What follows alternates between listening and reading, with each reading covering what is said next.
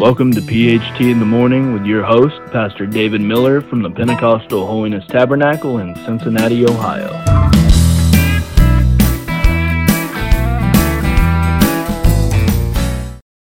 Good morning and welcome to another episode of PHT in the Morning. It's a great day out today and I hope you're having a wonderful day. And this is Pastor David Miller and we're going to be talking with you here today on our final episode of this three-part series about David and his life. And we have seen some things already in these first two episodes about David and the life of David. And we left off how he killed a lion, killed a bear, and killed a giant. And God had blessed David greatly, and the Lord was using him. He was quickly being exalted, and the favor of God was on him. The hand of God was on him, and God was using his life.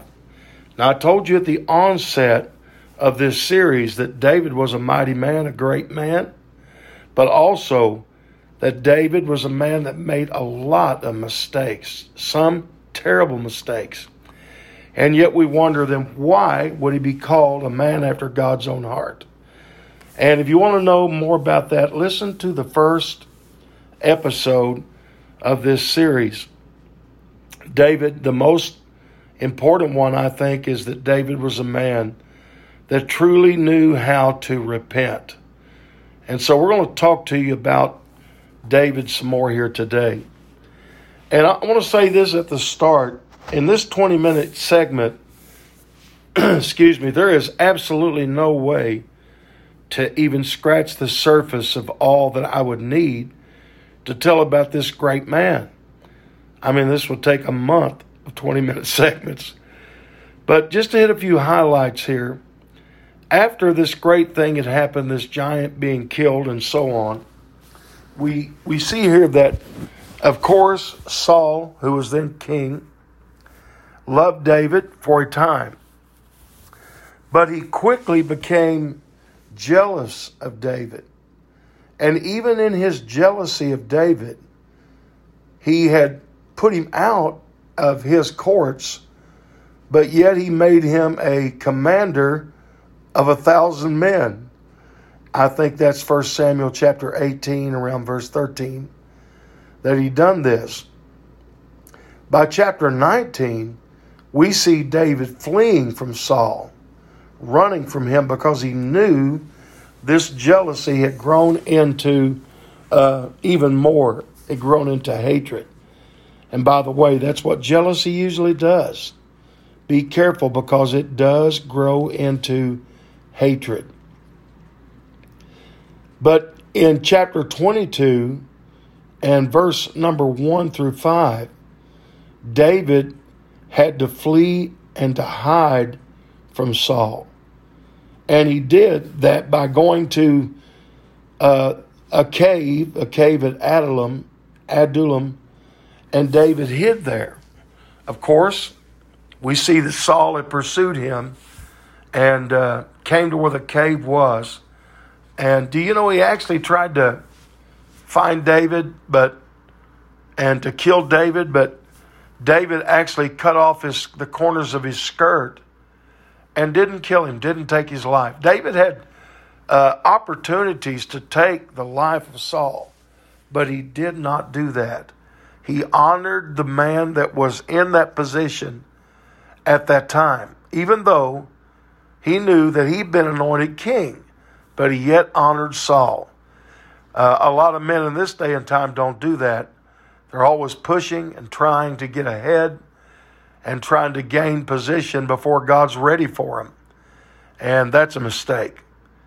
But David, this great man, like we said, had done so many great things. And I kind of hate today that I can't share all of them with you because there'd just be no way. But David was a man in many, many battles, great battles. And he should have been more loved by Saul, I guess. And I think in some ways he was. But do you remember me telling you last episode how that an evil spirit came upon him, David would play the harp, the evil spirit would leave. It was almost kind of like when that evil spirit came upon him, or demonic spirit came upon him, the hatred grew worse, insomuch that it finally stayed in his life. So David was hunted by his own father-in-law. He had escaped many attempts upon his life. He had a great friend in Jonathan, though, and he had told Jonathan one time, he said, there's but a step between me and death. So he realized that there was if you will, a bounty out upon his life. And David had to run. And even in his running, he won many battles. So he had escaped many attempts upon his life. He was also mocked by his own wife. And the reason she mocked him was because David was dancing before the Lord with all of his might. I mean, he was giving glory and praise and honor to the Lord and dancing before the Lord. And instead of her being thrilled about it, she mocked him or made fun of him. Now, the Bible also says in one place that she did love him. So, man, when you read things like that, you see she loved him. Then a little later, she mocked him. Well, I'm not going to comment too much on that. I just want to say, if you're listening, you truly love your spouse, don't mock them. Don't say bad things about them. And he was betrayed. And this is probably as far as my opinion, this is the greatest betrayal in David's life. His own son, Absalom, betrayed him.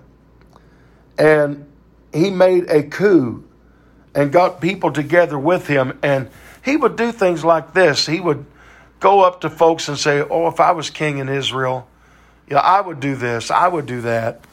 And that spirit of Absalom, we still see in the world today. So Absalom, he did have a following, but God did not have his hand upon Absalom. So Absalom had betrayed his father. And what a terrible, terrible thing that was. And trying to take over his throne, trying to do all of these things, and yet David survived that. I want to say this to you, that even when Absalom died, and word came back to David, and they talked about his hair being caught in the boughs of a tree, and the darts being stuck into his heart and how he died. David didn't rejoice at the death of his enemy because it was his son. He still loved him no matter what. That's a perfect picture of Christ. You know what? We are the sons of God. We are that are saved.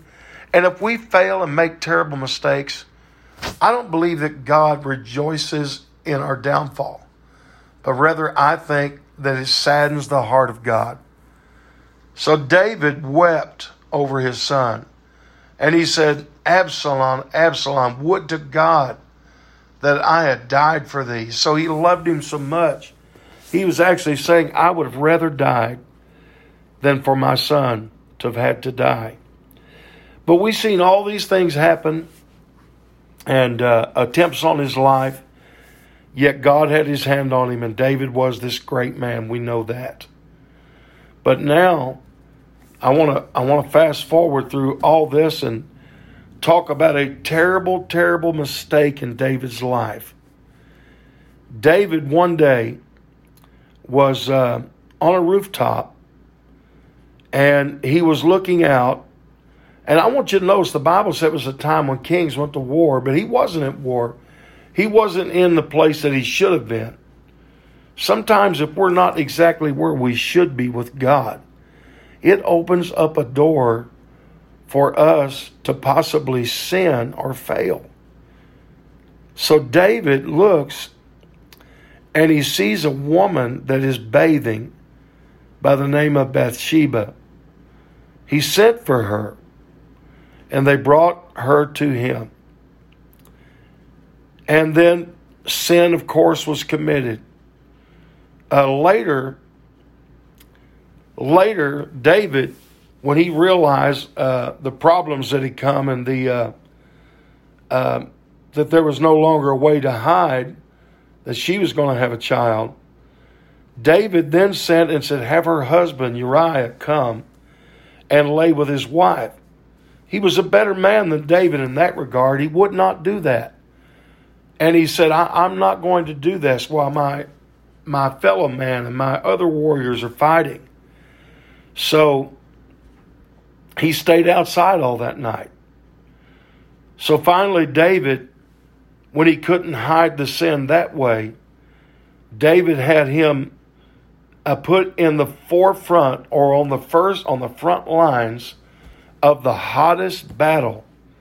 I mean, knowing that it was almost inevitable that he would be killed, and he was. So it was a terrible, terrible thing that had happened.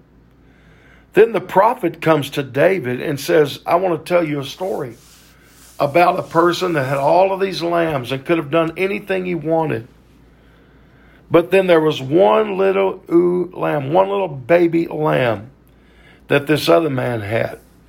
And he said the man that had all the other lambs, he took that one to himself and he dressed it and so on. He tells him the story. David was angry.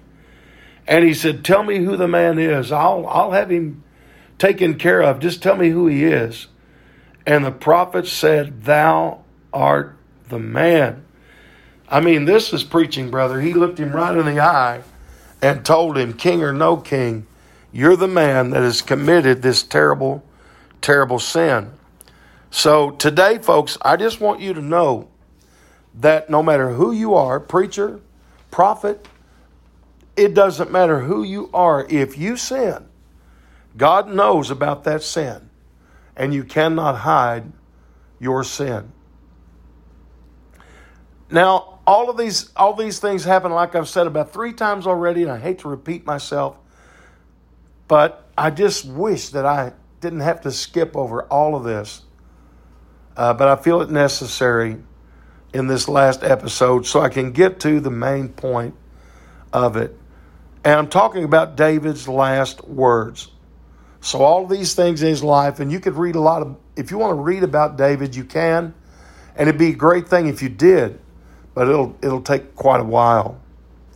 But skipping ahead to David's last words, this is found in 2 Samuel chapter number 23 and verse number 1. And I'm going to just simply read these to you. So David repented. God forgave David and all of that. But here's his last words. Verse 1. Now these be the last words of David. David, the son of Jesse, said, and the man who was raised up on high, the anointed of the God of Jacob, and the sweet psalmist of Israel said. So they're calling David that sweet psalmist, the anointed one that was raised up of the God of Jacob.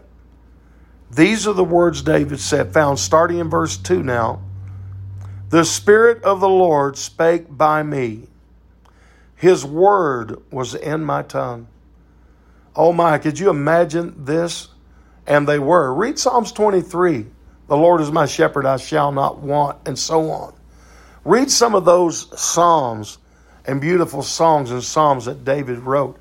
So yes, truly the word of the Lord was in his tongue. In verse 3 he said, and the God of Israel said, the rock of Israel spake to me. He that ruleth over men must be just, ruling in the fear of God. So David said the Spirit of the Lord was in my tongue, and the God of Israel, the rock of Israel, spoke to me and said, he that ruleth over men must be just, ruling in the fear of God. And if there's any preacher, Sunday school teacher, deacon, elder, or anyone in leadership, in church leadership, please listen to these words. David said that the Lord said, if you're going to rule over men, other men, you must be just. You must rule in the fear of God. So don't think that you're somebody by yourself. You are not. And don't think you can do it on your own or by yourself. You cannot. And above all, don't think you can sin and live an ungodly life and ungodly things done by you and still rule. David said, no way, you can't. The next verse said, he shall be as the light of the morning when the sun riseth, even a morning without clouds, as the tender grass springing out of the earth by clear shining after rain. That's how you're supposed to be, church leader, right there. Are we there? Is that how we are expressing our ministries? Then David says, although my house be not so with God. You talk about true confession and true repentance that I've been telling you over and over and over through these three episodes. He said, and it's not so with my house. Yet he made me an everlasting covenant, ordered in all things, and sure, for this is all my salvation and all my desire, although he make it not to grow. David said, my whole desire, my whole salvation, everything that I want, that's what it is. But he said, even though he make it not to grow. David knew that even though God had forgiven him and all of that, he knew that his house would never be what it could have been or should have been had it not been for those horrible failures, and above all, that when he committed adultery with another man's wife. And by the way, adultery is still sin. Then the very next verse he said, but the sons of Belial, or that means sons of the devil, shall be all of them as thorns, thrust away because they cannot be taken with hands. So he said the sons of the devil are like thorns that cannot be thrust away because you can't even touch them. But the man that shall touch them must be fenced with iron and the staff of a spear, and they shall be utterly burned with fire in the same place. What great words, these last words of David. David realized, he talked about in the ending, the last words about the sons of Belial, sons of the devil, going to be threw away, cast off, couldn't even be handled by men. But he said, they're going to be utterly burned with fire in the same place. So that's what's going to happen to sin and sinners. There is a place called hell.